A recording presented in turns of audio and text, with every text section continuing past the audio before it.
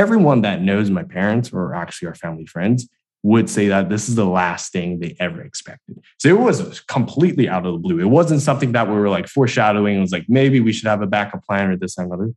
It was just something that just happened. And so that kind of fight or flight response kicked in. And it was like, either pick yourself up or do something or roll over and die.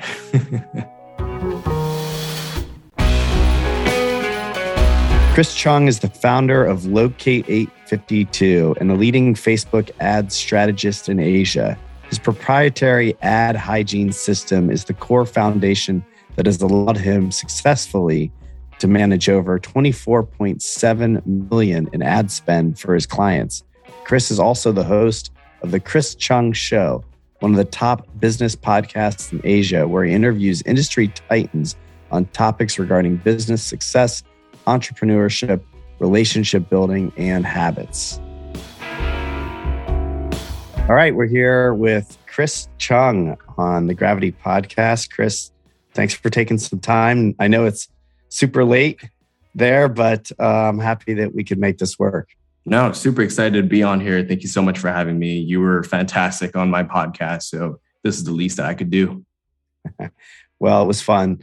So, let's start at the beginning. Tell me about what it was like in your earliest memories of being a kid, your family, kind of, where you're from. Let me hear kind of the early backstory. Yeah. So I was born in LA, but then I grew up in Hong Kong. So but half of my family is still in the stateside. So like we were just chatting before, I spend half of the time here, half the time there, just because my grandparents are there, but half of my family is here. So I grew up here, grew up in a very, very nice family, had everything that I ever wanted, everything that I ever needed, and had to have the luxury in order to experience a lot of different things that not a lot of people are able to experience even throughout their lifetime. So I'm very, very blessed and very, very grateful in that sense. So I studied all of my primary school, middle school, high school in Hong Kong. And then by the time that I was 18, I went to Australia for university. And during that year, essentially, was when my parents got divorced.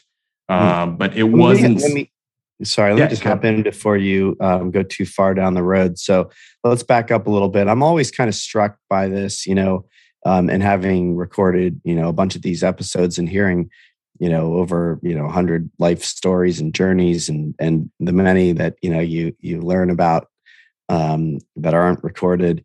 There's always, this, it seems like there's, one of two paths that most people grew up in. One is, right. Somewhat traumatic or could be very traumatic. And then the other is this kind of unconditionally loving, like, everything was great. I have what I need. I'm kind of curious, when one of those pops up and, at least it sounds like, to me that you had this really, great family. Right. Maybe you could just elaborate a little bit on, what that was like or how that, kind of started to serve you even, at an early age. And I'm also kind of curious, like, right. Tell me more about like what you were like or what you were into, in those early years. Good question. I grew up because of having everything I needed, I grew up a very confident kid, was never academic ever till university, past that, never excelled academic. But I was always good with the presentations, the talk in front of class, and it's like trying to get a group of people. I would always find the people that were like, you guys do the work, I'll do the presenting. So if you guys don't worry about, like, if they're not good at speaking, they're just good at making the decks and all this stuff. I was like, no worries, just give it to me. I'll make sure we'll be able to present it. So I've always been that kind of guy.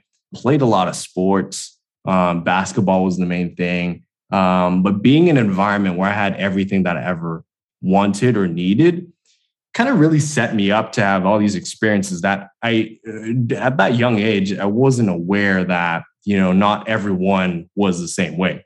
And obviously Hong Kong, the cost of living in Hong Kong is very, very high already. But there's two different types of school. There's like essentially the local schools and the international schools. And I was fortunate enough to attend an international school. And that's where you learn where we're able to practice, English, where Cantonese, Chinese usually the dominant language, but we got to do that throughout my, since I was born until all of my high school life.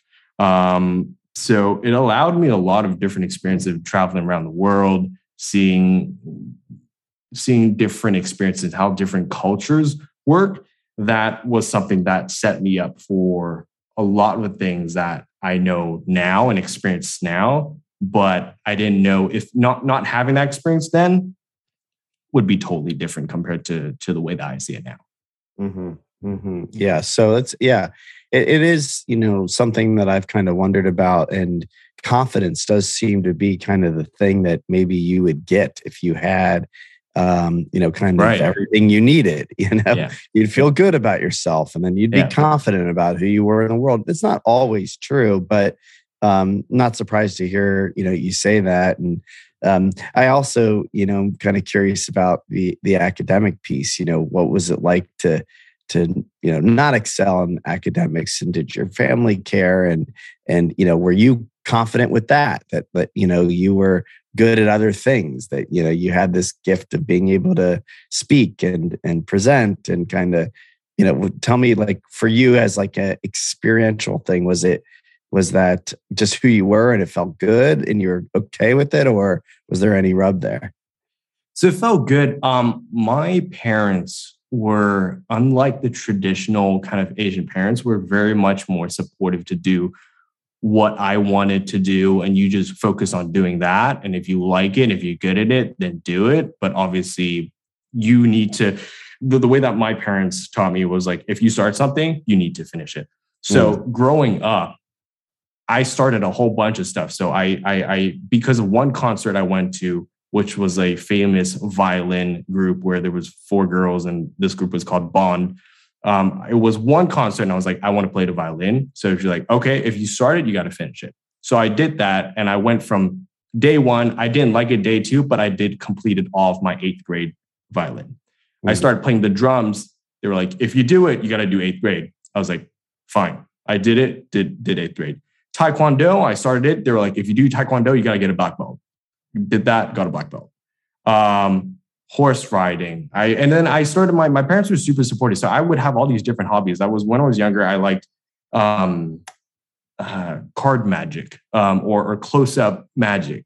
So they would hire a one-on-one tutor, which was probably around $100 or $150 an hour, to come to my place just to teach me little tricks every once a week.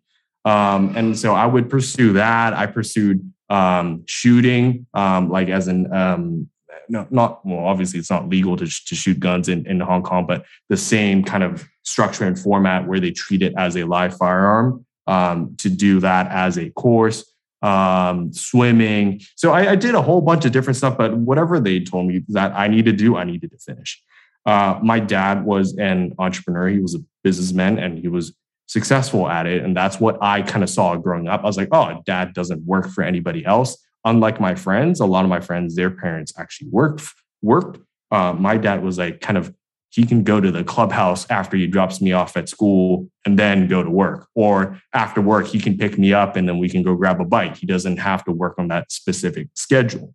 And that really shifted my perspective. So since that, I'm probably like 12, 13, 14, I was really already saying, hey, I want to do business. I want to work for myself. I don't want to work for anybody else. I don't know how. I don't know why, but that's just what I wanted to do. And that's part of the reason of why, looking back now in hindsight, is why I didn't excel academically, because something that just didn't make sense to me. I didn't think it was worth it. I never understood why I'm learning this in math or these different chemistry. I was like, I'm never going to use this. Why am I paying attention? So obviously in the moment, you still get a lot of shit from your parents and saying like, hey, you got to do better. So, but I always scraped by. So I would aim for like, if 51 was passing, that's what I'm getting. I'm not 52. I don't care. So that was kind of how I viewed it. I don't know why I had that thought of saying, hey, school isn't important because everyone else is going to go to college and everyone's going to get into good school. But I was just saying, hey, let me just wing it. and then we'll see what to do. I always kind of figured out, I was always kind of like the more so of the street smart kid instead of the book smart kid. So I've always figured out a way in order to make things work at the end of the day. So I kind of have confidence in myself, like it's going to work somehow. I don't know how, but I'll make it work. Mm-hmm. Yeah. Interesting. I love this idea about learning, that you didn't feel chemistry was something you're ever going to need. So, get by, pass, right? But it's very clear with all of the different things that you chose to get into that you were very capable and very, excellent at learning. Learn the violin, right? Learn how to get a black belt. Learn how to shoot a firearm. Learn, you know how to learn things that you want to learn, and it sounds like a lot of them at a very high level.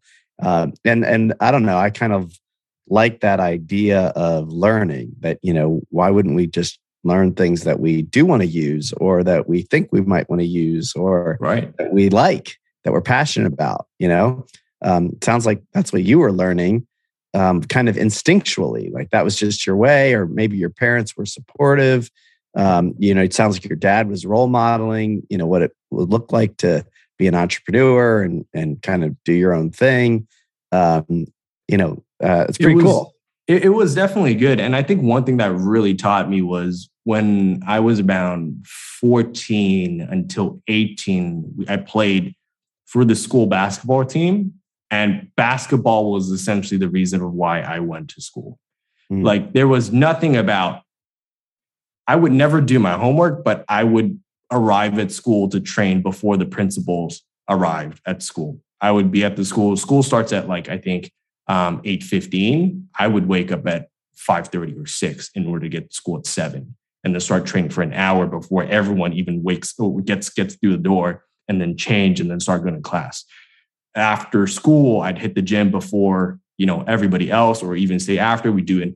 And all the time that people are spent studying and doing homework, I do an hour of workout in the gym, and then an hour on the courts in order to practice. And then the Sundays and training. So that really was why I enjoyed it. But that really set the tone for me on the practical aspect of what it takes in order to get better. I was never the best on my team, but the work that I put in allowed me to start from, a person that never get any sort of minutes to a person that was starting, or at least at the very, very minimum, the first one off the bench.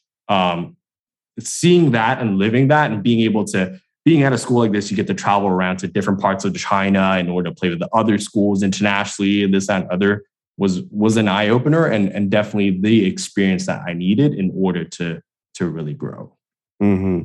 Yeah. I mean, you're seeing the importance of hard work, right? And your parents are also, right, telling you got to finish what you start. I mean, exactly. These are good lessons to really learn. And, if you're learning them in things that you're excited by, then you can kind of carry that into your adult life and into your career. I mean, you can work hard and love what you do and know that there's a way by doing that, you can produce great results. It's right. Pretty awesome to be learning that, at a young age.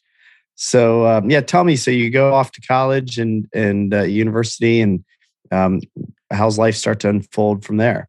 It's funny. So I barely scraped by high school, and I didn't tell anybody. Well, a lot of people, all my friends obviously know, like Chris is a guy that likes to talk, likes to play basketball, but never excelled academically. So I barely scraped by graduating. And then I got into university in Australia.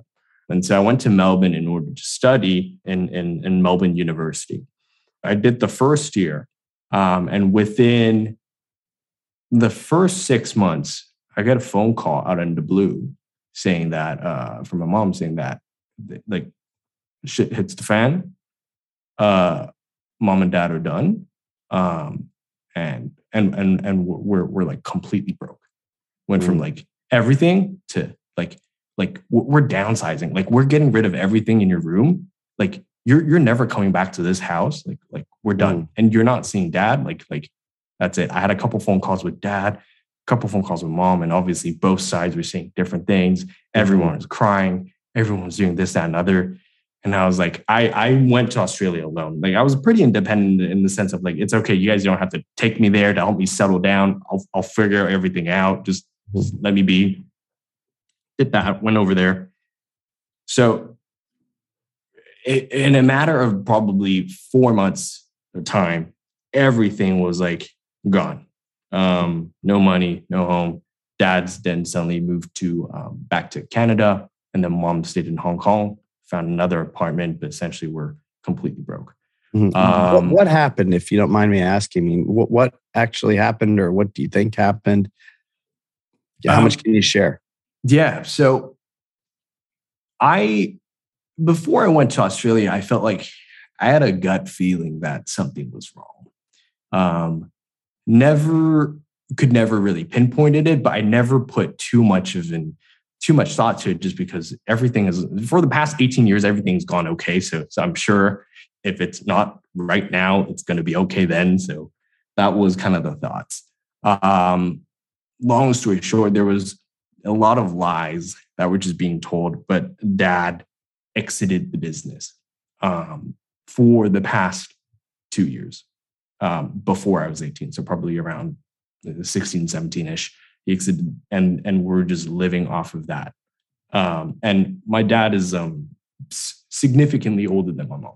Mm-hmm. And so that was happening. We didn't know what was going on. And essentially the way that I found out was dad usually wires me money every single month and say, hey, this is what you do. 1 month that wire came in and it was half of what I needed. And I was like, Dad, did you make a mistake? He was like, no, something's just going on. So just stay put. And then the other half is going to come. That other half never came. But what was tough was because I asked dad, I was like, hey, I just signed a lease here for a year. Can I do that? And he was like, yeah, that's okay. But not having money, I'm not going to be able to pay the lease. I was just a student. I wasn't working or anything. So that was essentially what happened. Mom and dad then instantly split ways. And it's really, really odd because I came from a super loving family. So mom and dad was always perfect. Never a single fight. Dad was the most loving person. Super. And everyone that knows my parents, or actually our family friends, would say that this is the last thing they ever expected. So it was completely out of the blue. It wasn't something that we were like foreshadowing. It was like, maybe we should have a backup plan or this and another. It was just something that just happened. And so that kind of fight or flight response kicked in, and it was like, either pick yourself up or do something or roll over and die. Mm-hmm. Yeah. Wow. Well, no, I mean, if it's totally out of nowhere and just, not expected at all, I mean, that can certainly, really rock your world, especially at that time in life. I mean, as a college kid, I mean, I've got two of my own kids in college, and I know kind of where they are in life. And, to have your life turned upside down like that is pretty rattling. You described kind of the, the options then, fight or flight. So tell me a little bit about then what for you? I mean, kind of what kicks in and how do you start to move forward? Right. So when that happened, I had another probably 4 months before I was due to go back to Hong Kong and finish that. My first year, essentially. What I then, before everything hit the fan, I also got accepted. My girlfriend, we were still together. We dated right after high school, went to same high school. She went to London in the UK in order to study university, and I went to Australia. So before then, I liked Australia, but I didn't love it. So she was like, why don't you come over? So in December, before everything happened, I applied and actually got unconditional acceptance offers from a few different universities. So they were like, hey, you can, if you just take it, you can come and you can go to school here. I was like, oh, fantastic. So that was the plan, in order to go to the UK, in order to then do my second and third year to graduate my university there. When things went south, I instantly said, hey, this isn't going to work. I don't even know if I'm going to be able to complete university at all, because where's the money going to come from in order to fund this? What I then did was actually, it instantly kicked in where I was like, what do we do in order to make money? Now, during that year was the first year that essentially where there was content creators on Instagram. And it was not a thing at all. No one knew what the hell it was. Instagram was kind of brand new at the time. And so I was checking things out and seeing what were people doing in order to make money. So I saw that people that were creating content consistently would be able to work with brands, and brands would pay them in order to do something big. And that was just what I figured out. And I was like, oh, let me try to do the same thing, because I was fortunate enough to have a lot of these assets already. And so by what I did was I essentially reverse engineered what people were doing. So people that were getting most paid was like either like people that are creating fashion content or people that were creating lifestyle content. That was kind of the people that were getting the bigger brand deals. So I was like, oh, fortunately, I either already have these sort of content or I have access to these sorts of content because of the way that I've grown up. So maybe I can start doing this stuff. So I just doubled down on doing that and started producing content over the next probably 6 months.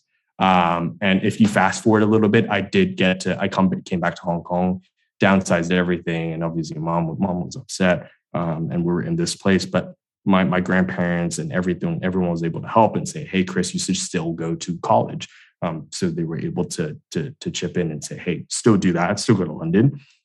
So I was very, very grateful in that sense as well. And then I pursued that and I was able to start producing and working as a content creator on Instagram over probably the next 2 years. And I was able to figure it out what was all the big players doing. And I reversed it and started growing a following, and went from 0 to 5,000, 5,000, 10,000, 10,000, 15 and 20. And then from the content that I was creating, the fashion lifestyle content, it was exactly like how I expected it to be. People reached out and I started working with very, very big brands and doing different partnerships and being with dinners with Will.i.am, being in the front row on fashion weeks, and being able to travel to Milan, go to the London Fashion Week, and do all these different things to get paid in order to make things work. Yeah. Incredible, really. I mean, I'm kind of curious, when you start to discover this, content creation, Right. Instagram and, early days, what was you described kind of seeing other people doing it and kind of reverse engineering and figuring out how to, do it yourself. Right. But what was like, was there a certain energy or excitement or fear around kind of like the newness of it all? Like this isn't like you're like, oh, well, I'm going to be an entrepreneur and I'm going to go start this business and do this thing. Right. It's like an entirely new thing. And so what was it like for you to kind of, step into something that, was really new for everybody?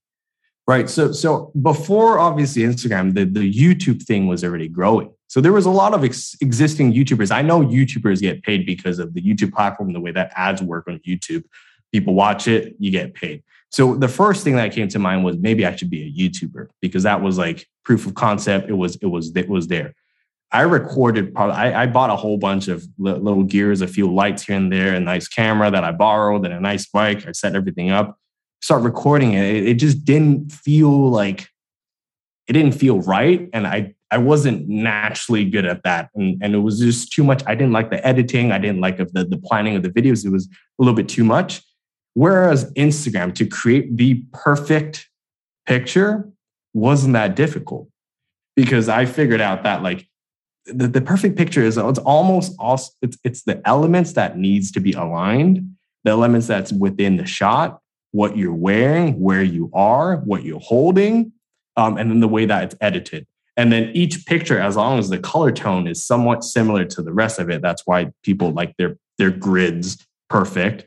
It looks curated. It looks nice. It came way more natural and way more easier for me to manage. So that's what I instantly then gravitate towards, knowing that because of the YouTube way that works, it would the same way would apply for Instagram creators if they're good. Mm-hmm. Yeah, and tell me about the fashion piece. I mean, is that something that you're just at this time, interested in, or there was certain kind of I don't know, sexiness to it to be able to be on the runways and I mean, I don't know, it sounds kind of fun, but I'm just curious, like where that part of you, kind of how you shifted into that part of the influencer world. So I think there's a two-part, right? If I told you that I didn't like looking like cool and being on the red carpets and doing, sitting front row, it's like that'd be a lie. I loved every minute of that, but the fact that I was able to get, see, the thing was like, I rang my mom that one day when I got that deal in order to have dinner with will.i.am and to take a couple pictures with a pair of Specsavers was the brand that I was working with, to take a couple pictures of will.i.am's collaborations with Specsavers. They gave me a whole bunch of like tailored glasses and say, hey, Chris, we want you to have dinner. Come out at this very, very nice restaurant. It was just going to be like 6 of you guys or 8 of you guys. Everyone's going to chit chat. And then you're going to take a couple pictures, post it, and we're going to pay you X amount of dollars with something that I just rang mom, was like, Mom, this is it. Like this is it. You get paid a significant amount to have dinner with the celebrity where you can chit chat and you get to look good. And they have photographers in order to make sure that you look good. It just made sense to me. Mm-hmm. So the coolness definitely played in part, because obviously then when you start doing that, and at first it's kind of dumb because no one pays attention, and then everyone's just kind of commenting and laughing. But then once you start getting a little bit of traction, they're seeing that, oh, this is a little different. Oh, I didn't know you were able to get in here.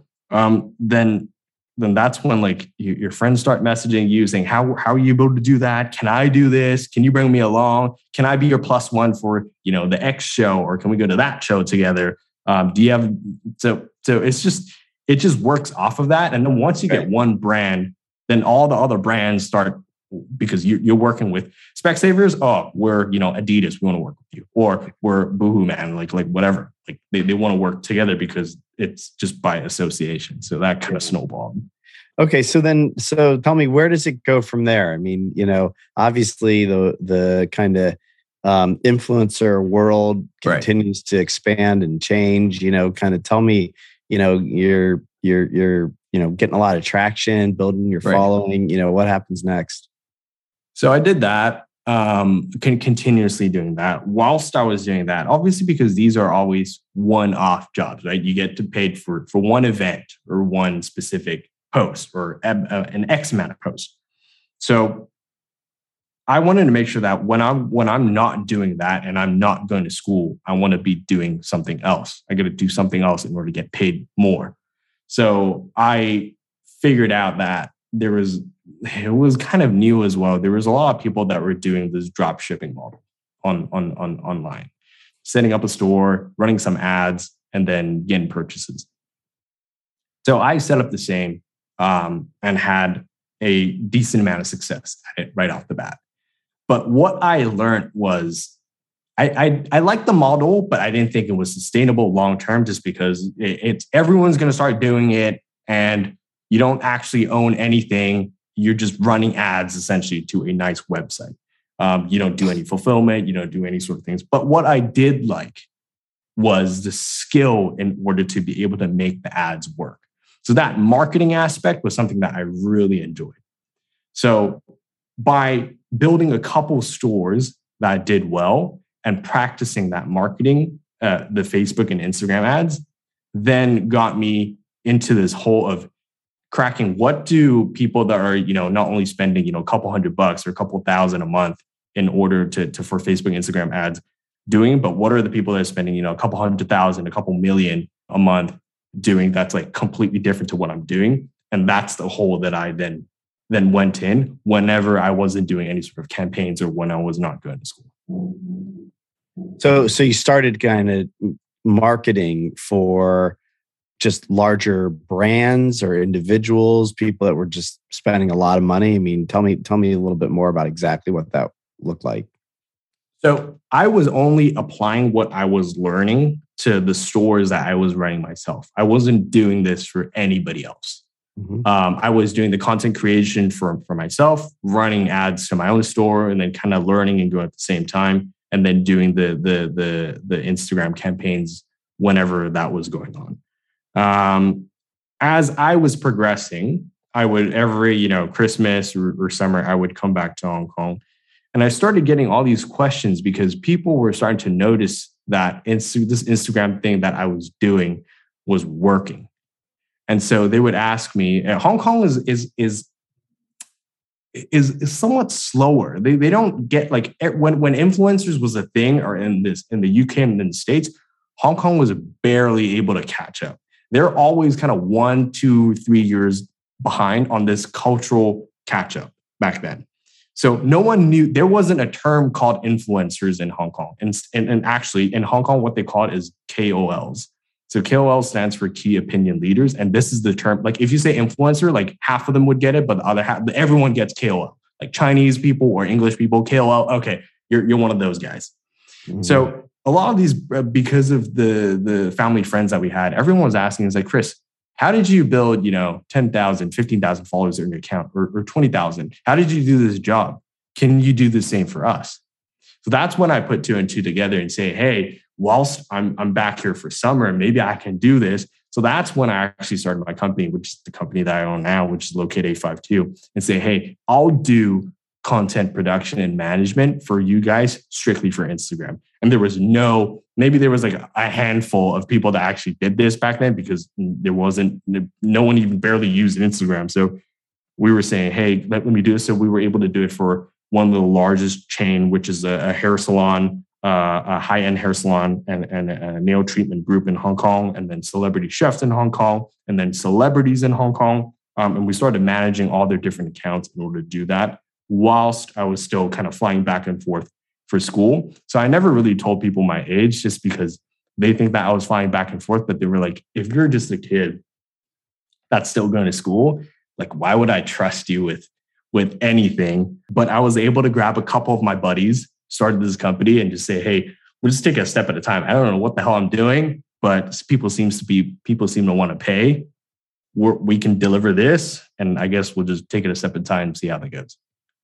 Yeah, it's great. I mean, and obviously you are really onto something. I mean, there's still a huge demand for people wanting to, build their platforms, their audiences. Instagram, continues to be incredibly popular place to do that.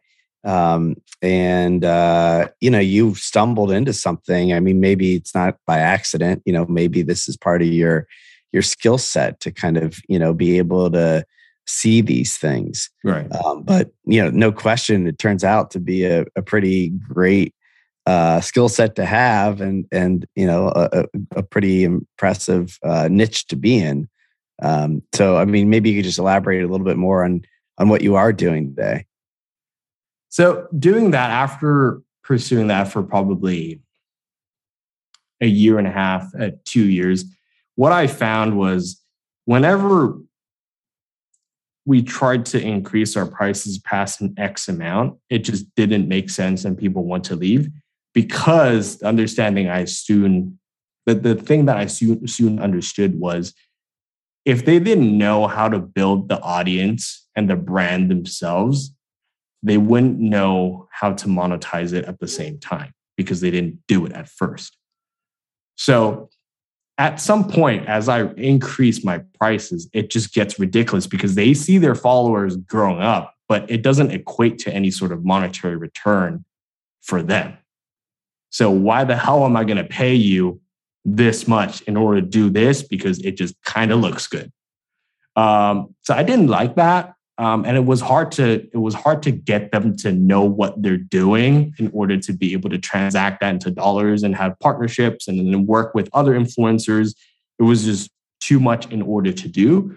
So what I then switched, because I was still practicing all the marketing stuff on the Facebook and Instagram ads ourselves and honing that skills over time, I said, hey, let's actually switch from the content management production side and then go full on Facebook and Instagram ads only. And I know there was a whole bunch of different agencies that does everything. You want to do Google ads? Come to me. You want to do YouTube? I got you. You got email? I got you too. Content production, Facebook ads, Instagram ads, we'll do everything. But I didn't want to battle with that market. I just wanted to be really good at one specific thing. So I got really good at Facebook and Instagram ads. And that is all we ever offered. And that's all we did going forward. So I started working, doing a lot of working with more clients, stateside, bigger name, bigger brands, and bigger individuals in order to help scale their Facebook ads. And that's essentially what we've been doing now. And that's what we're still currently doing. Mm-hmm. Yeah. And I mean, why not? I mean, it certainly looks like those two are here to stay, but I am kind of curious about, where you think things are headed. There's a lot of conversation about Web3 and, kind of how that's changing the dynamic, NFTs and VR. And so I'm just kind of curious, if you see anything coming down, the pipeline here that might be shifting your business or shifting how people that are, out there trying to brand themselves or their companies, how you are seeing things change. So I feel like the way that advertising is going is there's a lot of people now that is focused because of how accessible it is. A lot of people put focus on like what is the latest hack, or there's this new trick that instantly just you plug in and then the system instantly works. And when you spend, millions of dollars on Facebook and Instagram, you soon figure out that those tricks and tips it never lasts. It never works. It might work for like one or two instances, but it never works long periods of time. So I feel like there's a lot of people entering this industry and there's a lot of people entering this market. But if they're focusing on that, that's what's going to make them fail. The thing that I think is most important, like when people work with us, they were like, Chris, what makes you better? It's like, I don't know. All we focus on is executing the very, very fundamentals at scale and at a high level. That's essentially all we do. There's nothing fancy to what we do. Nothing. It's not like some cool system that we built out that we just instantly plug into yours and then it just works magic. It's just the fundamentals at a high level that we do, and we execute that on a regular basis. And we have enough experience over time that allows us to adapt quicker. I think building a brand going forward is super important, as it has been over the past 5, 10, 15 years already, but is only going to be more important. So I think having a brand on different social platforms is the way forward. But at the same time, just because of how important data is, capturing the data at the same time whilst you build your brand is the key. Like you can't just rely on, having, even if you're like, Kylie Jenner and you have hundreds of millions of followers on Instagram, what if like Instagram just goes away tomorrow, but you don't have any sort of way in order to communicate with these people. So I think having your own data whilst building it is the play that everyone should be focusing on and everyone should be doing in order to grow that. And something that, I was talking to Dave Meltzer or a mutual friend, and I was asking him something about, I was like, Dave, you take a very, very interesting approach in building your brand. So we run all of Dave's Facebook and Instagram ads. But one thing that I noticed that he does that the majority of the other people don't do is he never sells online. Ever. You don't see him say like, hey, buy my X do or join my coaching for Y. He never does that. So I asked him this question. I was like, Dave, why do you not do that? And what with the level of access that you have and the people that you surround yourself with, what do you see? Why do you choose that? And he was telling me, he was like, it's way more powerful to do it that way. And he was like, Chris, if you start focusing on building a community and you do this consistently over the next 20 years, you'll still be younger than I am. So if you just do that and you don't need the money right now, you just focus on doing that. And when you should sell, when people come reach out to you from the content that you provide, the help that you're able to provide, then you can say, hey, we can do this on a monthly basis or a 6 month basis, whatever that commitment is. But you'll be in a much further ahead than everyone else that's trying to milk every single dollar out of every single person that comes into their ecosystem. Yeah, I'm kind of intrigued by this. I actually am sitting here thinking about it, for myself too. And, with the podcast, we've wanted to grow the audience, and, I want to grow the audience because I get good feedback. People seem to get something out of it. They like hearing stories. It's inspiring. It's helpful, whatever. And so I'm like, well, I want to share that with more people. And there's no monetary goal in doing this work. It's strictly about the enjoyment of being with somebody and hopefully, hearing a story that matters to me and to other people. And I've kind of been told over and over again, well, you just have to kind of stick with it, and more content. Dave actually always is telling me more content, and there's a limit to the amount of, content that I want to put out. But I guess what I'm kind of curious about is the,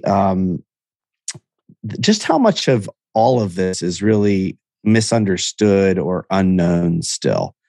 In other words, for I think conventional wisdom or traditional thought, I should say, probably still looks at influencers as, gimmicky, or they don't honor them. They're not saying like, wow, even today, like, most people probably understand that the Kardashians are brilliant.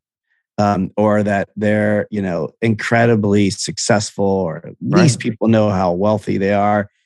But I still think there's some sort of like general sentiment that they're less than like other billionaires who have built businesses, right? Right. And there still seems to be some misunderstanding or disconnect in this world where people don't really get what's happening, right? And what's happening is pretty brilliant marketing and very strategic.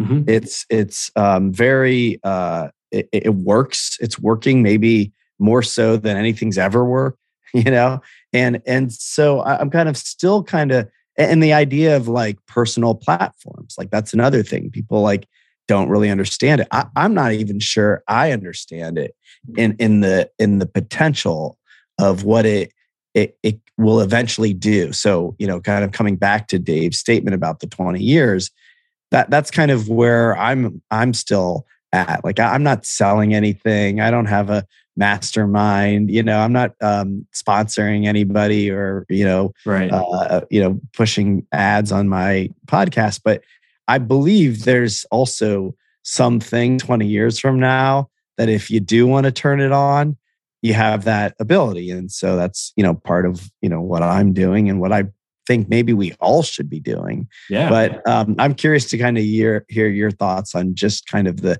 current climate around this thing that's still new, and new things generally, tend to disrupt or upset, the old system. And it just feels like that's what's happening. And I'm curious to hear your thoughts on that, and also kind of how you see it evolving.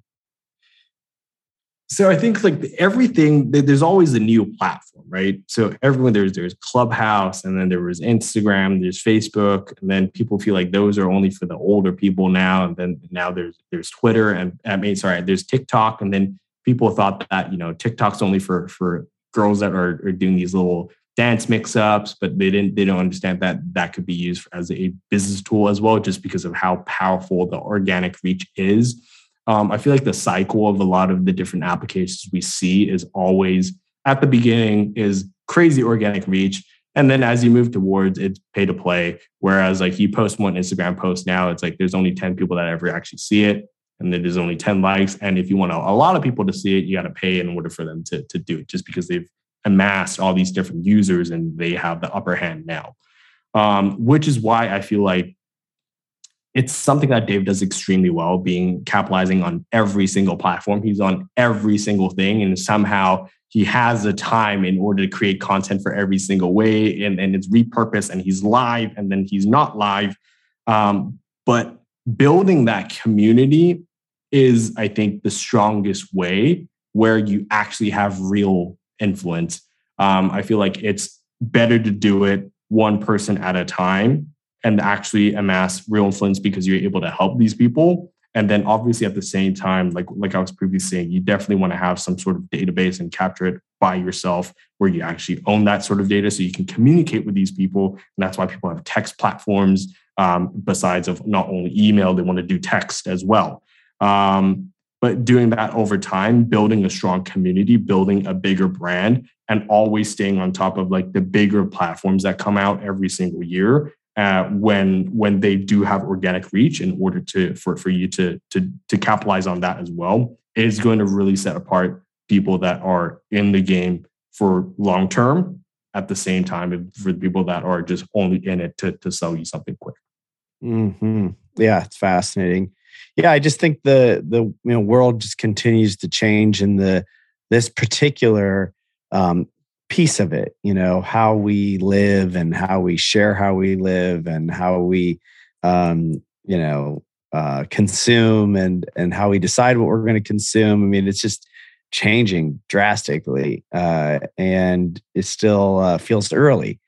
For people. It does. Like you that are, kind of in this space and has been for a while, it's just super. And I guess maybe this is, my last question for you, but I'm just curious, like, how do you stay on top of the changes? Like Clubhouse, you mentioned, came in pretty hot and was like, everybody's in Clubhouse. And I actually kind of fell for it. I felt like, oh, this is like redefining podcasting, like this is like live podcast, but you don't actually have to record and, the whole thing. I'm like, but then it faded off, Right. TikTok seemed kind of gimmicky and was like, just, dancing. And now it's like, really carved its own thing. Twitter was kind of down and now, it's so how do you kind of, stay with it, or how do you choose, where to pivot and what's real and, what you really need to, invest in? I've heard Gary Vee talk about, the percentages of, things that, he'll, I think it's like he goes 80% on one thing and then takes the other, 20 and dabbles. How do you do it? I feel like if you know about it, you should do it. And I feel like the way that I personally do it is because I'm surrounded by a lot of people that are doing this sort of thing of content creation and being a public figure at a very, very high level. So I have more visibility over what they're currently doing and what's working and what's not working. But I personally kind of apply I'd rather be consistent on the different platforms and do less of what everyone else is doing, but consistent than not do anything at all. So some people that I work with or the bigger profiles, they're able to put out, one podcast episode per day or two different, like they bunch up a whole bunch and they just release it like 7 episodes a week. I don't have the scale to do that, nor do I have the capacity to currently do that yet. So I stick with 1 episode per week that we release, but I rather do that consistently every single time. And then we can start adding different elements towards it. With the TikTok stuff, we want to do, if we bunch up all these videos, can we release, 1 video per day, and then we make it native to that specific platform. I think the native to that platform is very, very important. I hate it when people just going back to an ad thing, it's like when they put an in-feed ad where it's square on a story placement where it's supposed to be long, it almost screams like I'm about to sell you something. So just look at this, where it's not native. Everything should be native. But I take the consistency approach across the different platforms on what's currently working, what people are doing, and then try to grow that as time goes by. I've never been good at capitalizing on like the newest thing. It's like the thing that like it's like pre-Clubhouse or like when it was like the first 100 people, first 1,000 people. I never caught that wave. But when people are on it and starting to do it early, I try to get on that and do it as much as I can. Got it. Yeah, it's fascinating. Chris, thanks for your time. I could talk to you about this stuff all day. It's pretty interesting and, can kind of get into the weeds, but I love what you're doing. And it's great to have a chance to hear your story and how you arrived here and give you a chance, for any final thoughts. No, I appreciate you having me on, Brett. I think everyone that's executing any sort of content and trying to build a brand should just focus on consistency and the consistency of the reps of getting the reps in of one more in order to do one more piece of content, one more piece of platform, building one more person within your community in order to expand the brand. I feel like this is the way that everyone's going to win in the future. And if you're able to have that consistency over time, that's the way it's going to win. And I think you're doing an extremely well job. Obviously, your podcast's absolutely crushing it. It's an absolute honor to be on, and thank you so much for having me on. Yeah, thanks, Chris. We'll definitely stay in touch and love to do some work with you. And thanks for taking the time and staying up late and sharing your story. I really enjoyed it. Of course, brother. Anything that I can do to help you, I'm always a phone call away. Awesome. Thanks, buddy. Thanks, man. Thank you for listening to the Gravity Podcast. Please subscribe to the show at Apple Podcasts, Spotify, or wherever you listen to podcasts. To learn more about the entire Gravity Project, please go to gravityproject.com. Please check out the podcast on Instagram at The Gravity Podcast. Music heard of the show is provided courtesy of Kyle Lamoro and Oliver Oak.